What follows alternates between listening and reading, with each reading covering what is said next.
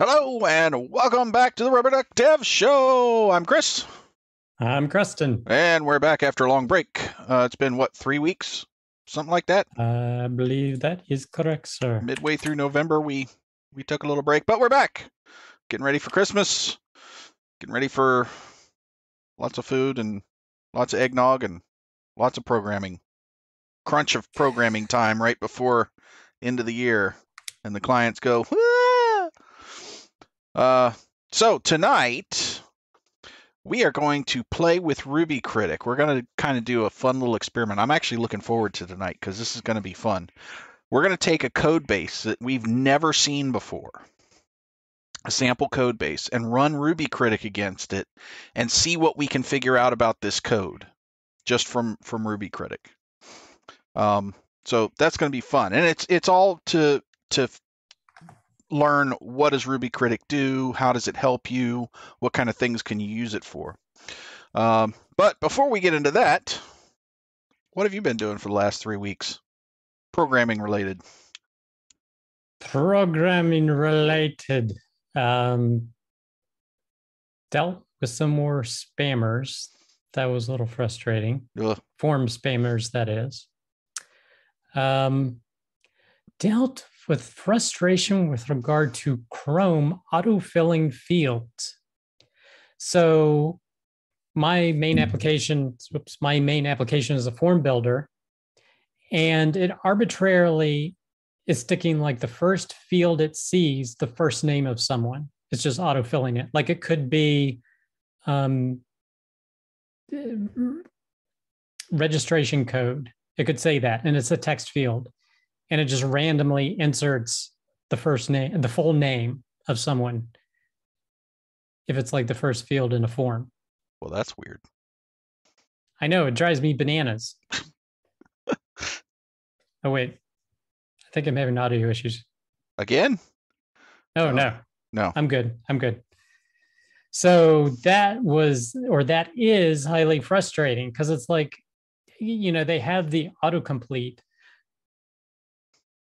and Chrome ignores autocomplete off. But I also have some issues with that because I need to retain the cache with value fields, because not only does autocomplete turn off autocomplete, but it also has the side effect of not storing anything in the browser's cache. So if you click on the back button, it forgets everything that was entered.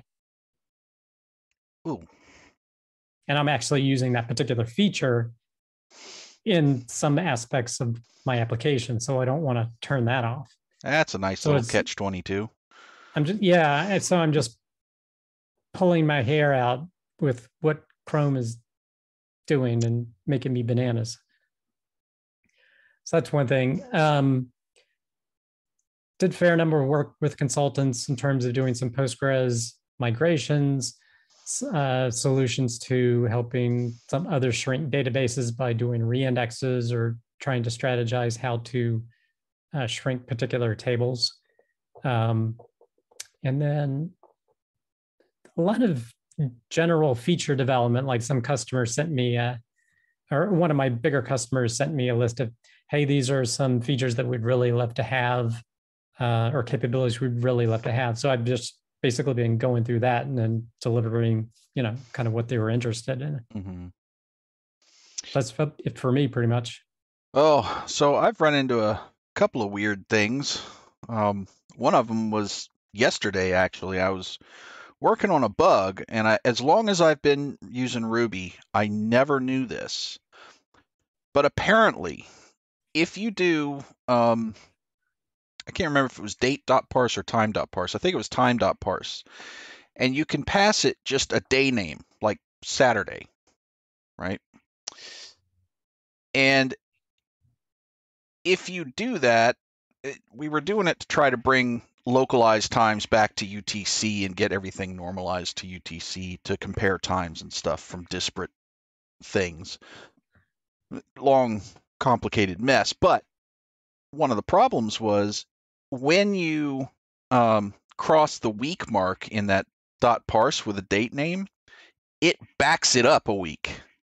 So when I was expecting to see like the 27th of November coming out I'd put the 27th of November in, get the day name for it, pass it the day name and the time into the time.parse, and it would bring back the 21st of November.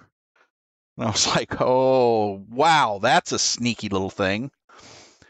But I had no idea that it would, apparently it has some kind of cutoff. I guess it's like Saturday is the end of the week. And if you give it a day name and just tell it to parse, it'll give you whatever date that day name is in that week. So it may back you up.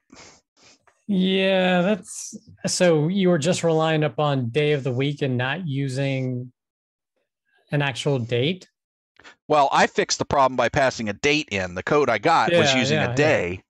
And I was like, well, no wonder we're having problems. I would never use, that's kind of weird. I would never use day of the week stuff. Yeah, I'm not sure why that was done to begin with, but it may have been some leftover from some other things because they were having to do some things with day of the week and do some comparisons for scheduling during certain days and stuff. But it was just weird because nowhere in that code, once I got to it, was it necessary to just have the day. So I was like, but it took me forever to track that down.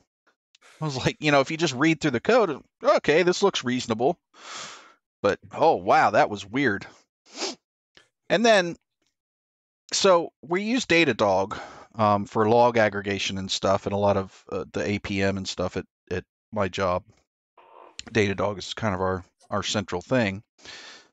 And I talked to them about, I had originally talked to them about bringing AppSignal in because we didn't have anything like AppSignal, and I have used that for a long time, and I love it, and that's just how I troubleshoot production issues because it's much easier.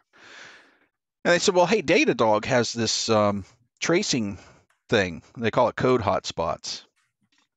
So you can get in there and you can see the traces with the line numbers and what, we've got this long running thing and here's how it breaks down. And it's really nice. And it was working really well. And we were playing with it. And then I discovered that you can't look at those traces for anything more than 24 hours old. And I'm like, that does absolutely no good. Why? What's the point of that? So, yeah. So anyway, it was just that blew my mind. I was like, why would you put that feature up there? It's a great feature, but limit it to 24 hours. I hope I get the report and am able to schedule looking at it that day, or I'm in trouble. Do you think it's just due to the plan level that you're at that it's limited to 24 hours? No, there's no plan levels for it, as far as we could tell. I was talking to the Infra guys, and they were like, well, I put a ticket in because filed a ticket with them because I can't find any way to change that setting. It's just 24 hours. And I was like, oh, wow. Okay. Because I was like, if we can't find a way to do that, that's a deal breaker for me. No vacations for you. Right. Yeah. Don't ever hope to come back tomorrow and research something. So I'm hoping to find out more about that, but that just blew my mind. I don't get it. I don't know. Maybe I'm old and crotchety, but I'm not that fast. Anyway, so that's kind of the fun I've been having, other than just heads down button mashing. Feels sometimes like I'm just playing an Xbox game on my keyboard here. Just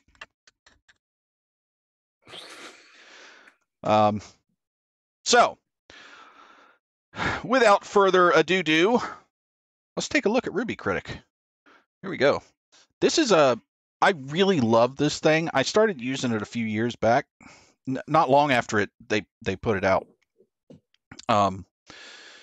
Because I was a big fan of things like CodeCov and later SimpleCov, looking at the coverage things, and I like metrics and stuff, and being able to holistically look at code. So this is and if anybody wants to follow along, there's a link in the description on YouTube for this thing. This is actually a sample project, a good sized code base, it looks like, to look at Ruby Critic and a couple other things too, but we're going to concentrate on Ruby Critic here tonight. So we haven't looked at this code. I have no idea what this code does, what it is.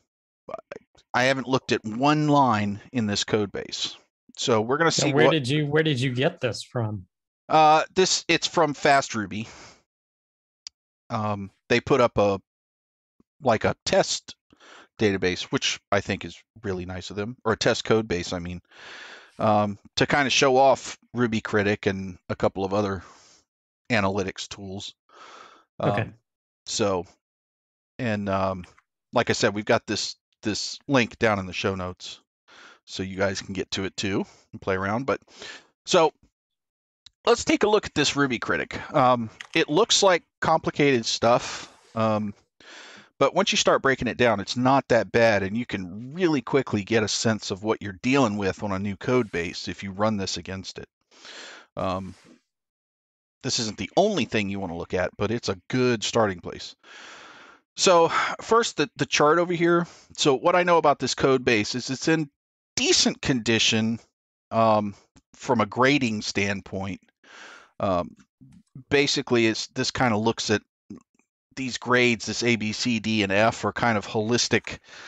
How many smells does it have? What's the churn versus complexity? And there's this thing that goes into grading these. So it's not in too bad a shape. I don't like to see code bases with Fs. So the first thing I usually try to do is tackle those away. And Ds are not that great either. I can live with Cs.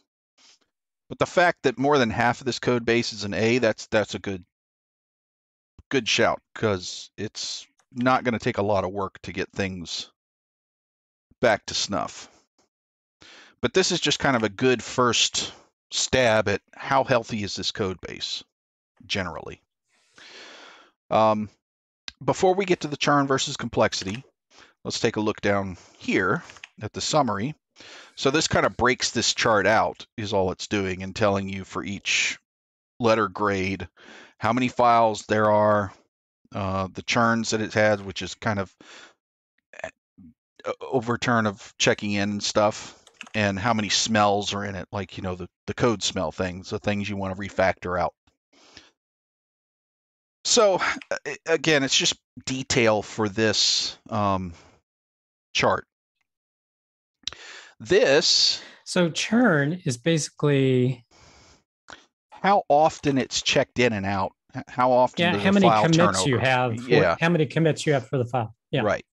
Because I think of it, yeah. So it's just basically number of commits essentially. It is. And from a talking points perspective, it's how much does this thing change? Yeah. Because if you actually hover the mouse over the dots, it tells you like so many commits, and that's basically what the churn is. Right. Okay. And so this churn versus complexity graph, this is a great thing to look at to get a real quick idea of what things you want to start refactoring. What are good candidates for refactoring? So this code base is in pretty good shape, and I know that because the closer to 0, you are, the better shape that code file is in. That means it doesn't change very often, and it's not complex at all. So everybody understands it, and nobody ever changes it. Great, we love that file. As we move up here, the complexity gets harder, but it's still not changed that often. So, you know, if I had something like a huge config file, like my language YAMLs or something, I put them together. They're huge, they're complex, but they never get changed. That's fine. I don't need them to be terribly simple from a code complexity standpoint, because they're just config files, and you know, and if they never change, who cares how complex it is? I don't need to really understand that file itself very well. Not very often anyway. As we move out this way along the x-axis, what we're looking at is these files are changing quite a bit. So like this file way out here, people work on this file more than anything else. right? And then, but it's still not complex. So yeah, we're changing a lot, but it's a simple file. Everybody understands how it works. And even if you bring somebody new in, they're going to get it pretty quick. They can read the file and understand it. Where we get into problems and where we want to start refactoring is up in this quadrant here. Because, oops. There's a, reset zoom button. This quadrant is, it's complex. Nobody knows how it works. And it changes all the time. That equals problems. That's bugs waiting to happen. So if I get up here and the flog score is the complexity flog, because this uses flog and flay for churn and complexity calculations. This is something I want to start looking at refactoring.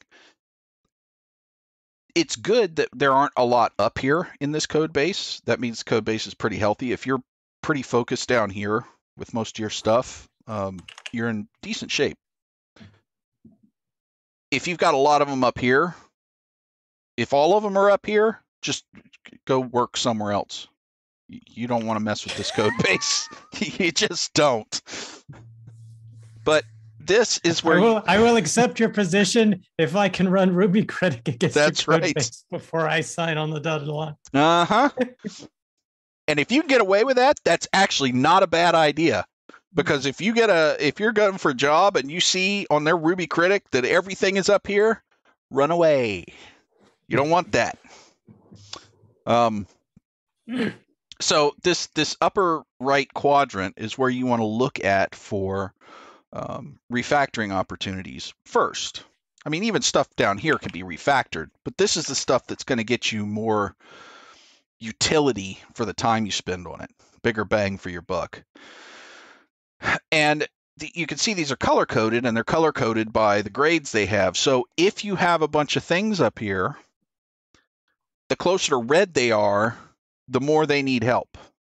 So if you've got some yellow ones up here and some orange ones up here and some red ones up here, you want to start looking at the red ones first, because those are your F-score things. They're just in bad shape. So this code base is not horrible. I'd like to see a lot less red, but not bad. Most of it's here. So this is kind of the overview is exactly what it says. It's an overview. It's a nice holistic view of the overall code base and what what shape it's in, you know. So let's look at the code screen. So this thing by default will sort by rating, descending. So it has every code file in here, and you can see this is a fairly large code base. You know, it's more than a Hello World program. It'll tell you the exact numbers for the churn, the complexity. It'll show you how much duplication there is in the file. This raw number isn't terribly meaningful, except in relation to the others. It just kind of gives you a relative view. And now how is this being sorted? By default, it's sorted by rating. So there's some sort of numeric thing behind the scenes that it's. Yeah, I think it's a function of churn and complexity to get the overall number. It doesn't show its overall number here, but I think it's a function of these things. Well, look at the fourth one down, because it's high churn, high complexity, and that's sorted more smells. Yeah, so I don't know exactly what the heuristic is for here. I've never really worried about it. Yeah. But you can tell it to sort other ways. I can sort it by any of these. But I typically will sort it by this, because hopefully you don't have pages and pages of Fs. But I've typically looked at this to find the one that I'm interested in dealing with first. So I'm looking for petition spec. Yeah. And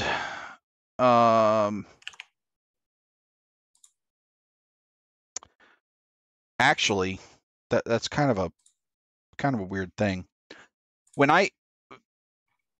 And this is me, but when I do this on a code base, I'll do one for the app and the lib directories together, and then a separate one for my specs.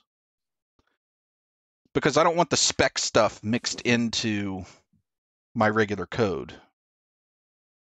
Spec does need to be, I mean, your tests are code too, and they need to be healthy. But mixing these two together doesn't give you a good relative view of how your code looks versus how your specs look. But for the sake of example, we'll go look for this petition spec. So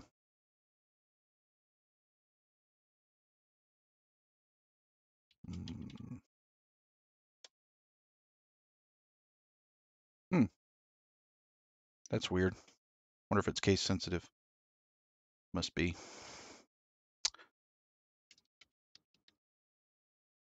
I never run into that because my file names are always lowercase. But 2 files? Huh.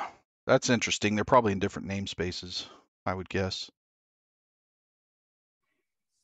All right, so if we go into one of these, so yeah, this is in the models petition spec, and the other one I'm going to assume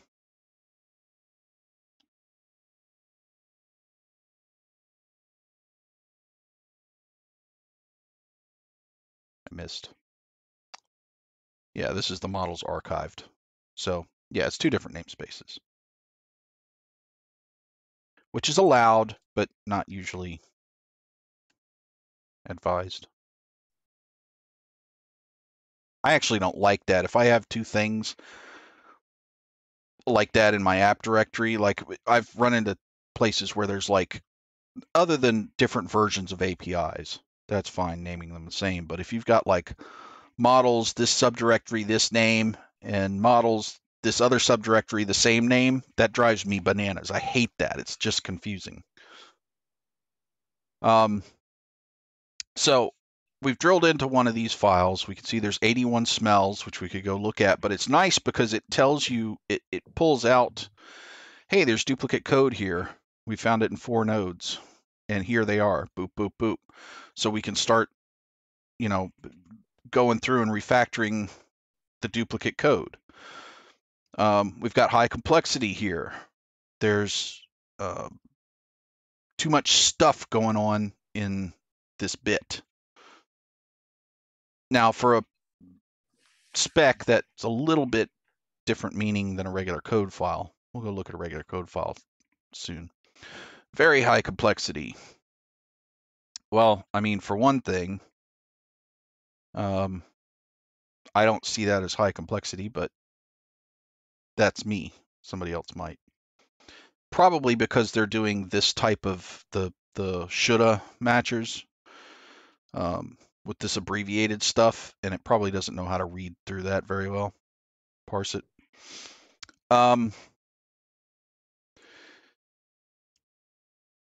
So it tells me there's duplicate code, but then it also will take me to, okay, I found it here and I found it there. And I can look at these 2 particular pieces of code that look similar.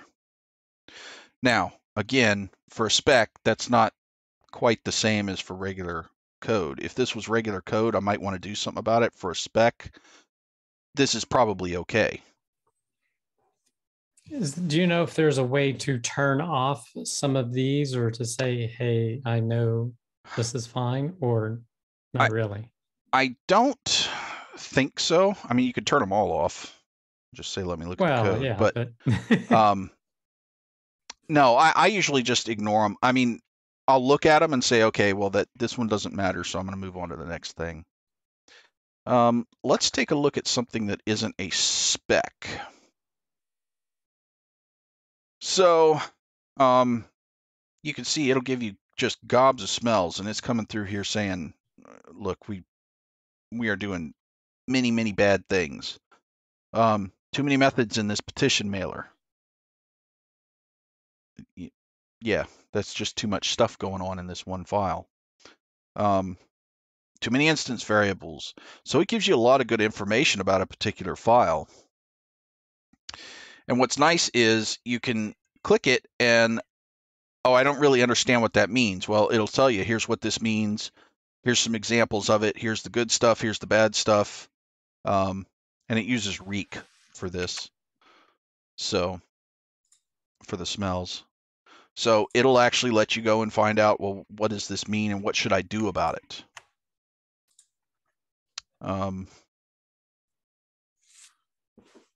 Like a data clump. I don't see those a lot, so I'm not exactly sure what those are.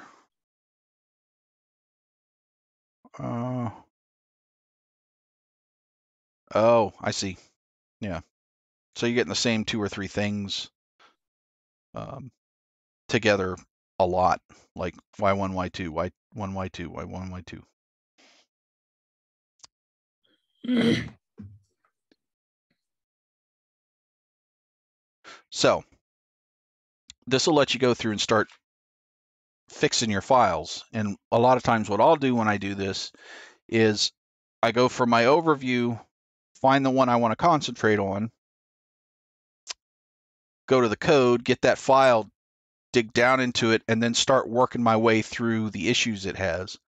Because this will do a lot to tell you, hey, you should probably refactor this and this and this. And it does a real good job of putting all these tools together in one place to use them. Because I don't think that it has a lot of functionality itself. It has. And you're talking about the Ruby Critic. The gem. Ruby Critic, yeah. I think what it does really well is it puts all this stuff together into a cohesive package that allows you to quickly get into these things. You know, it uses Reek and Flay and Flog and things like that, and then presents them nicely. This kind of stuff is really hard to parse if you look at it in a console, just a readout in a console. It's much nicer to parse these things like this because I can just say, okay, I'm looking here. Here's a dot that I don't like. Let's go take a look at it. So I use this quite a bit, and I look at it every so often in my code to A, see if I'm making things better, and B, pick my next target for refactoring. So in production, I don't have, we're a production shop, and we've got lots of customers and lots of demands, and we're constantly, selling new features and all kinds of stuff that we have to keep up with. So we don't have a ton of time to refactor. So we have to make sure that when we go to refactor, we're making good use of that time because we only have so much we can do. To do dedicated refactoring, there's a lot of little refactors that'll go as, we go in to fix a bug, we'll refactor a little if we see something, or we're doing a new feature, we'll refactor a little. But dedicated refactoring, we don't get a lot of time to do that. So when I do, I like to go in here and say, okay, let me concentrate on this file because it's going to give me good results. This smells page, I don't actually go in here very much. Simply because I haven't figured out how to use this in a way that it brings me a lot of utility. It's interesting, to kind of see, well, all right, where do I have class variable problems? I don't have a lot of attribute problems. What do I have huge problems with? Duplicate code, which is common. Where can I see this? Where can I find it? But it's not really, I haven't found a huge beneficial use for it in analyzing the code, other than it's interesting. I'm usually in these first 2 tabs. And I don't come in, the code tab, the second tab, I don't come in and just randomly go in here and start looking at stuff. It's always, I've picked 1 or 2 files that I want to look at specifically from here. Then I go look at them. So this churn versus complexity thing is really the meat of this whole shebang, because it's the quick way to identify where do I go, what do I want to look at. Now, one thing that should be noted here is that this doesn't quite give you the whole story as to which things to pick to refactor. If I have 5 things up here that are in the generally in the same place, and they're all Fs, right? You would think, oh, I could just pick any one and that would be good. Well, what you need to look at next, if you've got multiple candidates here, is how much test coverage does this have? Because if I've got one up here that has 20% test coverage, and I've got one up here that has 90% test coverage, I'm going to pick the 90% first because I can refactor faster. I don't have to write a bunch more tests, and I can make sure I'm not going to dick something up on the way. So that's where you use something like Skunk, because it'll go back through.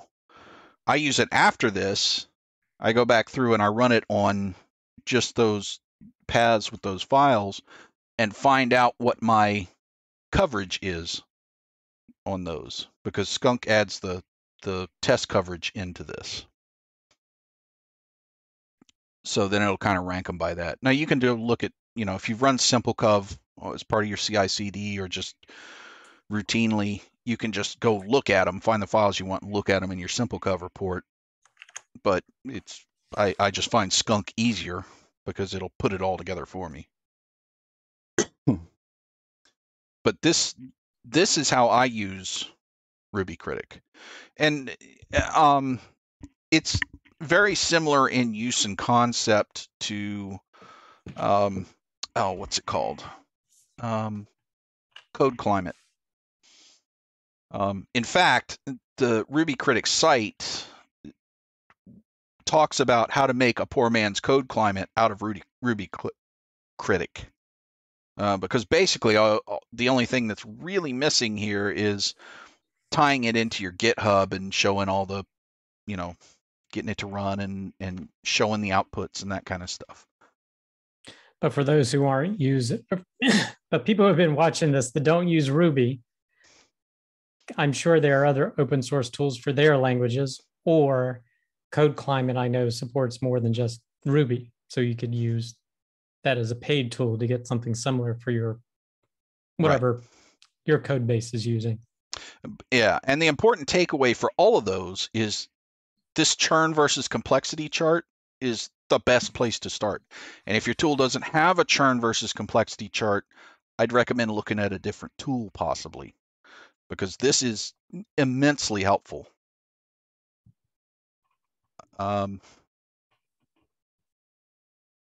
So, how much have you used Ruby Critic? Not much. Would you?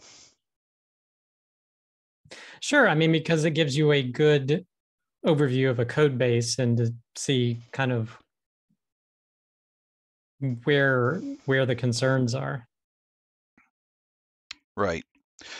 So is this now, so I come from a huge monolithic, well, not monolithic, but a huge spread out code base environment, and you're a small business environment. Do you see value in this for small business areas? Well, sure. I mean, because it gives you a reflection on the quality of your code and how easy is it for someone to jump in and to start interpreting that. Because if you have something if the code is super highly complex, then essentially you've hindered your velocity, how fast you can make changes to it. Mm-hmm. So that impacts the business, whether they're large or small. Right. And I would say from a standpoint of being able to bring on and ramp up new programmers, the small businesses are actually going to get more utility out of staying up with this, because they don't have as much capacity. If a multi-billion-dollar company takes 6 months to bring a programmer up to speed, they don't particularly care. If a small business takes 6 months to get a programmer up to speed, that's a problem. So you need to have stuff that's not complex so that they can get in there and understand it and get going.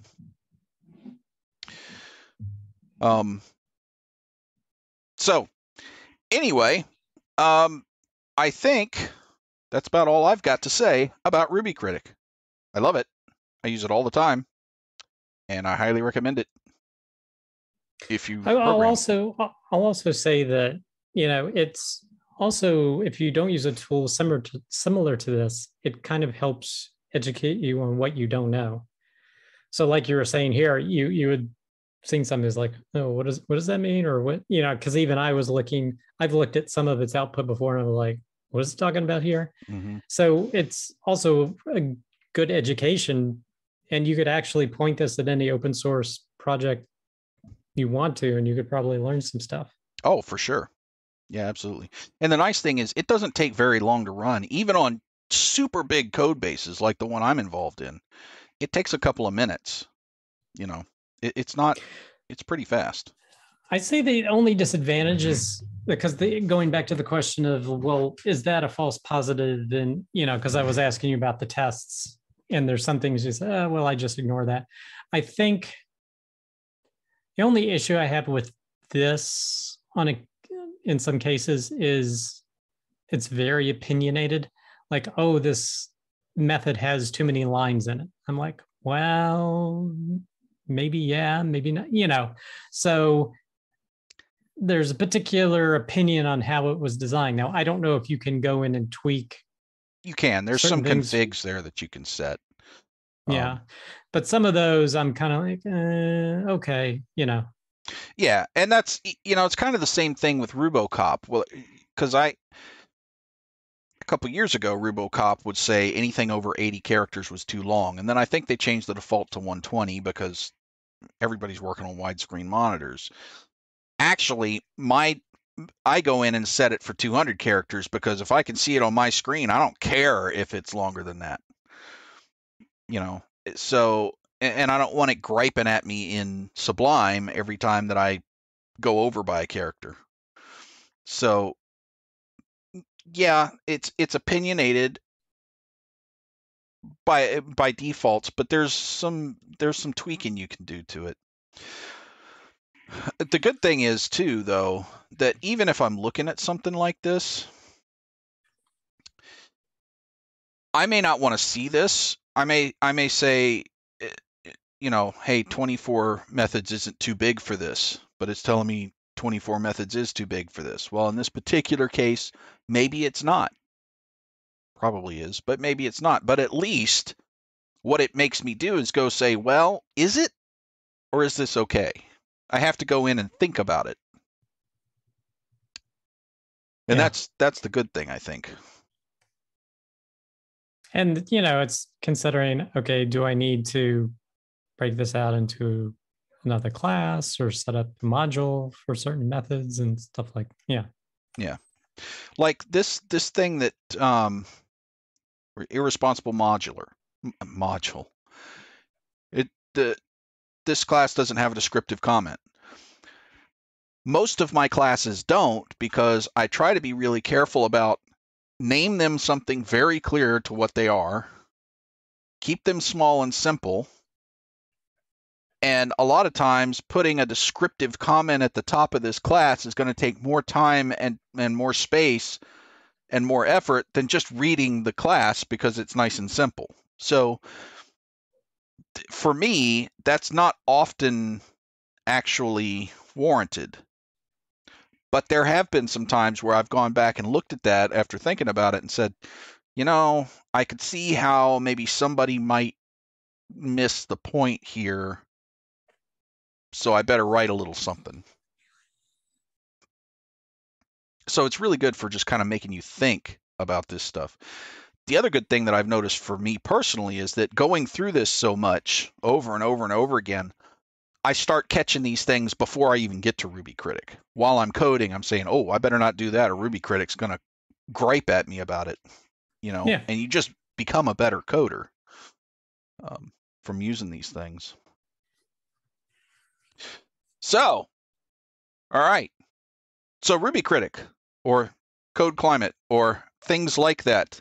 Use them, love them, learn them, understand the churn versus complexity graph. It is your friend.